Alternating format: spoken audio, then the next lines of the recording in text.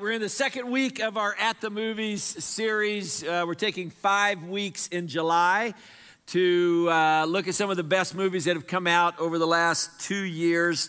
And as I talk about all the time, anytime we do this series, and it's been a while since we've had the opportunity to do it, that I really truly believe that you cannot tell a good story and it not have themes of the gospel in it, themes of redemption and reconciliation and forgiveness and hope and grace, and the list just goes on and on and on. And it doesn't matter. This is what is so amazing about this. It doesn't matter whether the person writing the story has connected all the dots, gets the gospel, where they even believe in God or not. It doesn't matter if the movie director believes in God. Like, you cannot tell a good story and there not be gospel themes in it. And so what we do with the At the Movie series is we're not preaching the movies, we're preaching the gospel and using the movies to illustrate the gospel. And so we understand every movie that we highlight, that there are things in that movie, that's certainly true with this movie, that may go against the value system of Scripture, and it doesn't reflect everything that we would believe. What we're focusing on are the gospel themes that emerge, because again, in every good story, the gospel themes emerge. Last week, we started the movie series by talking about the iconic blockbuster Top Gun Maverick starring Tom Cruise, which was perfect for July 4th weekend. This week, we're looking at the movie Everything, Everywhere, All at Once, which is this hard-to-define movie. Some of you have watched it, and you're like going, what in the world is Rod going to do with this movie? Because it is like part kung fu movie, part sci-fi movie, part farcical movie, part comedy, part drama. It's like all of those things that doesn't fit really in any neat category. And maybe it's one of the reasons why it took almost all of the awards at the Academy Awards this year. Best Picture, Best Actress, Best Supporting Actress, Best Supporting Actor, Best Director, Best Original Screenplay. It just kind of dominated this year. And the movie was filmed, which is, I find this really interesting. It was filmed on a relatively modest budget. Directors Daniel Kwan and Daniel Scheinert, who are collectively known as the Daniels. That's the way they're referred to. That's the way that you see even in the movie, as the movie opens, like the Daniels being the directors, the producers of it, all use these cost-cutting techniques, these cost-cutting measures to accomplish a visually stunning sci-fi film. And I find this interesting. All the post-production work was done by 7 of their buds, 7 of their friends, 7 of their close friends, who the Daniels have worked on a bunch of music videos together, and they've used these 7 people to help do these music videos. And these 7 people did all of the post-production on the movie. And they had never used some of the techniques that needed to be used on this movie. And so they basically learned the techniques by going to YouTube, seeing YouTube presentations on the technique, and then using the technique to post-produce the movie. It's an incredible, incredible kind of teamwork that went into making this movie possible. Evelyn, played by Michelle Yeoh, is the main character. And Evelyn, little context, Evelyn runs her own business. It's a laundromat, and things in her life are not going well. Her marriage to her husband, Wayman, is falling apart. Her relationship with her daughter, Joy, is disintegrating for a lot of different reasons, on a lot of different levels. Her aging father is getting harder and harder to kind of take care of. It is taking more and more time to do that. And then her taxes on top of it all are overdue. And she's being audited by the IRS. And she basically has come to the point where she feels like she's achieved nothing with her life. And when Evelyn goes to the IRS office to meet with the IRS official who's played by Jamie Lee Curtis, which is hilarious. She has this mind-bending experience where a version of her husband from another universe, from the Alphaverse, shows up, gives Evelyn a headset, and tells her that there are thousands of versions of Evelyn, that he's seen thousands of versions of Evelyn in the multiverse.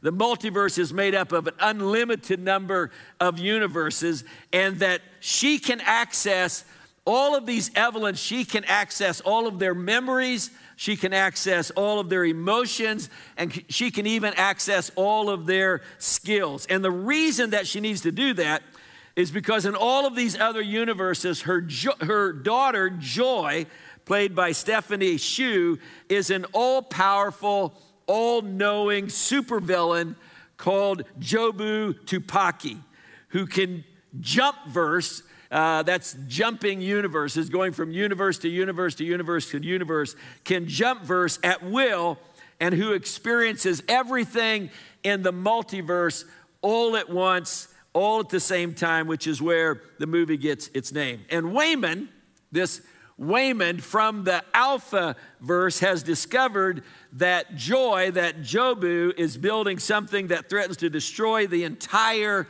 multiverse. And Waymond believes that this version of Evelyn, this one that owns the laundromat, that's going through all of this stuff, whose life is so drab, that this Evelyn, this version of Evelyn, out of all of the versions of Evelyn that he has seen in all of the other universes, can prevent Jobu and prevent annihilation. Are you still with me? Some of you have seen the movie and you went, that's not bad. And some of you have not seen the movie and you said, I don't think I'm ever going to see this movie. So initially, Evelyn is disinterested, actually, in saving the multiverse. Like, who cares about saving all of these other universes when you're being audited by the IRS in this universe? Like, who cares about all of these other universes? But then Evelyn realizes that there are so much more exciting versions of herself in these other universes. Versions that are the result of her making different decisions at different points in her life. In a universe where she didn't marry Waymond, she becomes a famous movie star, for instance. In another universe, she is a hibachi chef. In another universe, she is a master of martial arts. And the list just goes on and on and on. And there are universes where everyone's fingers are hot dogs and universes where they're all rocks. It's just like weird at a whole other level. But the premise is intriguing. It's an intriguing proposition. Like, who doesn't wonder at times what their life would be like if they had made different decisions at different various points in their life? And Evelyn gets to see all of that. Take a look.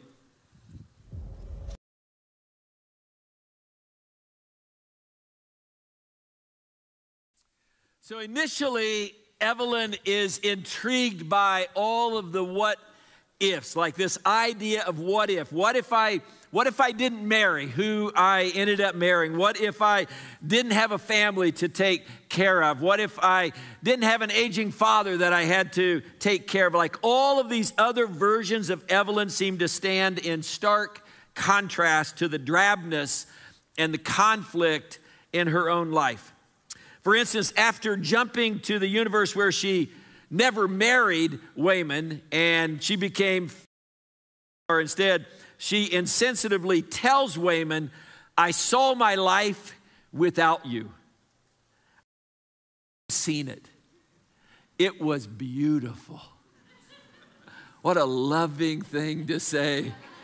I saw my life without you. I wish you could have seen it. It was absolutely beautiful. But there's a dark side to all of these universes, and that's this battle between Jobu, Joy, and who wants to destroy the whole multiverse, and Evelyn, who is apparently, this Evelyn is the only one who can stop her. And at one point, Jobu reveals the weapon of mass destruction that she is building to destroy the multiverse, and it's history's most literal everything bagel. She has literally put everything on a bagel. Not just sesame seeds and poppy seeds and salt, but also her hopes and dreams and her report cards and every breed of dog and every listing on Craigslist, and the list just goes on and on. Take a look.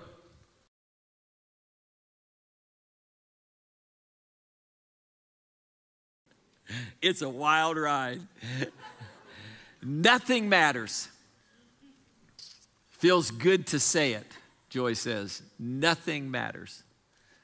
Because if nothing matters, then all the pain and the guilt you feel for making nothing of your life just goes away. If nothing matters.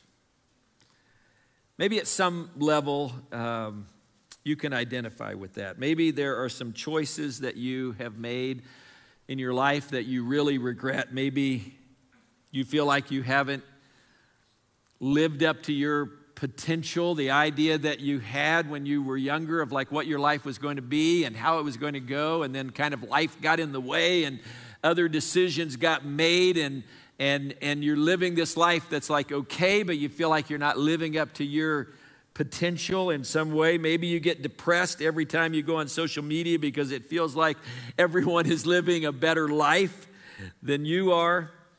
Joy has embraced nihilism as a way of like dealing with that pain. That the only way for her to escape feeling like she's not enough, that she's never been enough, that she will never be enough, is by convincing herself that nothing really matters. Because if nothing really matters, if it doesn't really, nothing really matters. If nothing matters at all, then it doesn't really matter if she destroys herself. And it doesn't really matter if she destroys the multiverse, because nothing really matters at all anyway. When Joy says that nothing matters, it's actually echoing the words of King Solomon in Ecclesiastes when he says, meaningless, meaningless, says the teacher. Utterly meaningless. Everything, everything is meaningless. Nothing matters, is what Solomon is saying. But for Solomon, the meaninglessness of life wasn't because he felt like he hadn't accomplished anything, just the opposite. It was because he had accomplished everything. He had it all. He was famous. He was wealthy beyond measure. He was powerful. He was successful on every human level. But Solomon says that none of these things gives meaning and purpose to his life. And he spends most of the book talking about how meaningless all of these things are. Most of Ecclesiastes is Solomon talking about how meaningless all of these things are. And then he wraps it all up by saying this. This is when you get to the last chapter of Ecclesiastes and almost the last verse of Ecclesiastes. He says this, now, all has been heard about all of this meaninglessness, like all has been heard. Here is the conclusion of the matter. Fear God, keep his commandments, for this is the whole duty of man. In other words, Solomon is saying that the only thing that ultimately gives your life purpose and meaning is being in the yes position to God. It's knowing that your story is part of a bigger story, a story that starts in a garden that ends in the city of God. And when we align our story with God's story, when we align our story with that story, that's when we find our sense of purpose. That's when we find our sense of meaning. That's when we find our sense of worth. Now, at first, Evelyn thinks Joy may be right, that maybe nothing does matter. Maybe life is meaningless. Maybe her own drab life is actually proof of that. And maybe she just needs to stop fighting it and let her daughter go into everything bagel oblivion. but there is something or someone, some higher power that is never named in this multiverse that will not allow her to do that. So Evelyn fights to save her daughter. She fights to save Joy. And a lot of violence and kung fu fighting ensues. And it's awesome. Like, there's so much kung fu fighting in the movie. It's fantastic. But the fighting doesn't seem to be accomplishing anything. And Joy's own destruction seems to be getting closer and closer and closer. And the destruction of the multiverse seems to be getting closer and closer and closer. And that's when the movie pivots and Waymond steps up in a really, really big way. He tells Evelyn that not all fighting looks the same. He tells her that there are other weapons that she can use that don't even look like weapons, but they are weapons that you can use. They are, in fact, the most powerful weapons of all. Take a look.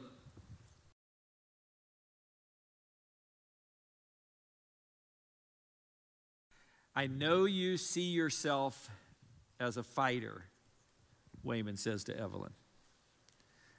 I see myself as one too. And this is how I fight. And then he implores Evelyn and anyone who will listen to fight for the things that they care about using different weapons. Using weapons of kindness, using weapons of love. And that's exactly what Evelyn does in the movie. She begins to fight all of her enemies in the multiverse with love and with kindness. She empowers, she overpowers them with love. She overpowers them with kindness. It's the kind of stuff that Jesus is talking about in his Sermon on the Mount when he says, you've heard that it was said, an eye for an eye and a tooth for a tooth. But I tell you, do not resist an evil person. If someone strikes you on the right cheek, turn to them the other also. And if someone wants to sue you and take your tunic, let him have your cloak as well. If someone forces you to go 1 mile, go 2 miles with them. Give to the one who asks you, and do not turn away the one who wants to borrow from you. You've heard it said that you are to love your neighbor and hate your enemy. But I tell you, love your enemies and pray for those who persecute you.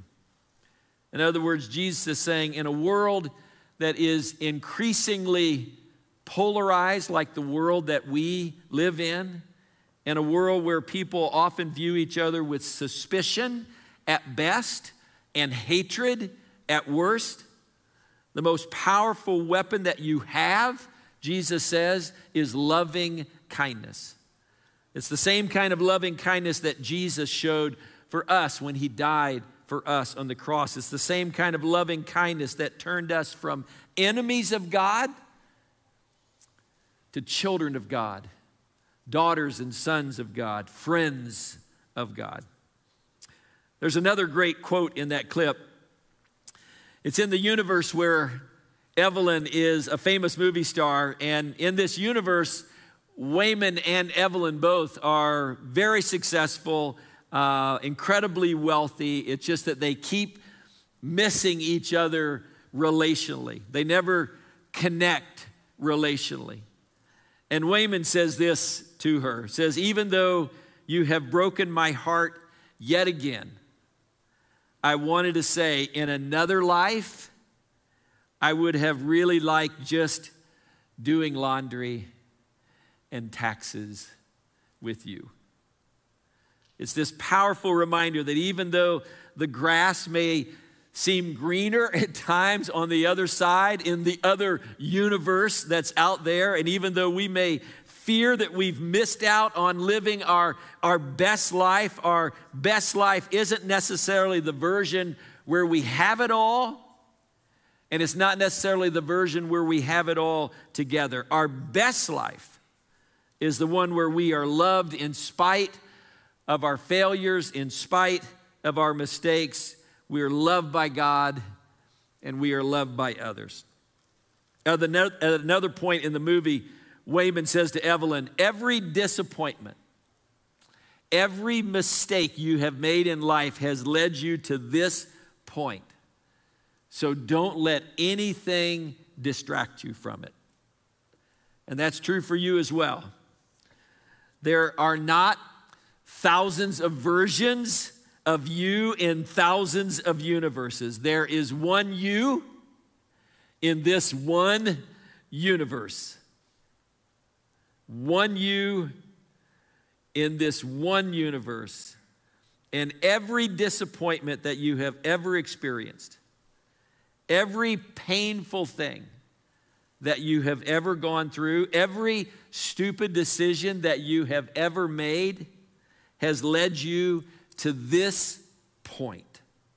So don't waste it. That's the message of the gospel. So don't waste it. Let God have all of that. Let him have the disappointments, the pain, the hurt, the stupid decisions. Let him have all of that. Let God redeem it. Let God use it. And if you do, whatever your life has been up to this point, I can guarantee you the best is yet to come. That is always the message of the gospel. That when we allow God to have our hurts and our pains and our failures and the stupid decisions that we have made, that when we give those to God and turn those over to God, the best is yet to come, because God can redeem it and use it and reconcile it and make life different and better for us. In the film's powerful climactic moment, this animosity and this tension between Evelyn and Joy becomes volcanic.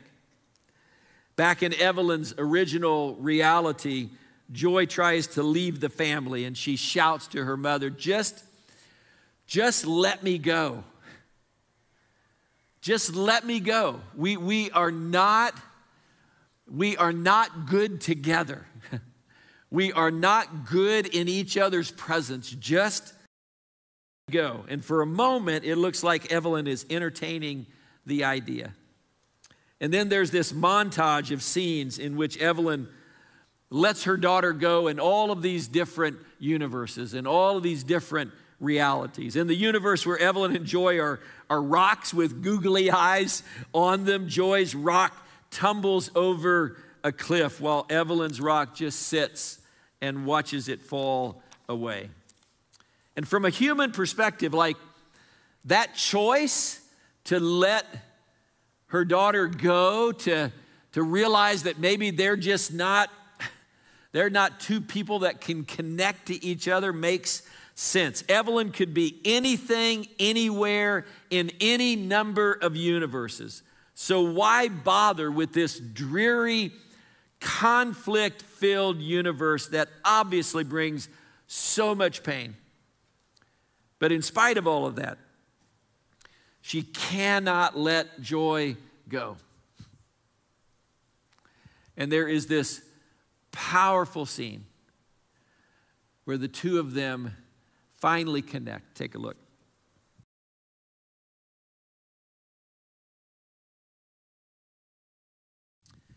No matter what, Evelyn says to her daughter, I still want to be with you. I will always, always want to be with you. I will always want to be in relationship with you. And I just want to talk about that on a couple of different levels as we wrap this up. One is just the human level, just our relationships. Who is it in your life that needs to hear those words or some version of those words from you? A relationship maybe where there is conflict and struggle and misunderstanding and and maybe where value systems are different and beliefs are different and lifestyles are different. But what desperately needs to be said is no matter what, I still want to be with you. I will always want to be with you. I will always want to be in relationship with you. Regardless of how difficult this gets, regardless of how hard this is to navigate, regardless of how easy it would be to live another version of myself where I don't have to deal with this, I choose to be with you. I choose to be in relationship with you. And that's what the God of the universe says to you. That's the kind of love that God has for you. The kind of love that has left heaven, another universe beyond universes, has left heaven and entered into this universe, to this world, to our world, to your world, with all of its brokenness and all of its difficulty and all of its pain and all of its hurt and all of that, just to pursue you. The kind of love that leaves the 99 and goes after the one. The kind of love that lays down its life. The kind of love that is Emmanuel. That's not just true at Christmas. That's true all the time. Everywhere. All at once, that God is Emmanuel. God is with us. And in spite of all the things that we are going through and all of the challenges and all of the difficulties and all the questions sometimes we have about God, and sometimes the tension that there is in our relationship with God, that God says, I will always be Emmanuel. I will always want to be with you. Paul says it this way in Romans 8, for I am convinced that neither death, nor life, nor angels, nor demons, neither the present nor the future, nor any powers, neither height nor depth, nor anything else in all creation will ever be able to separate us from the love of God that is in Christ Jesus our Lord. There is no better life anywhere in the universe. No better life anywhere in the multiverse than one that is marked by that kind of love. A love that pursues us even when it doesn't make sense to pursue us. A love that just keeps pursuing us. A love that is relentless. A love that will never give up.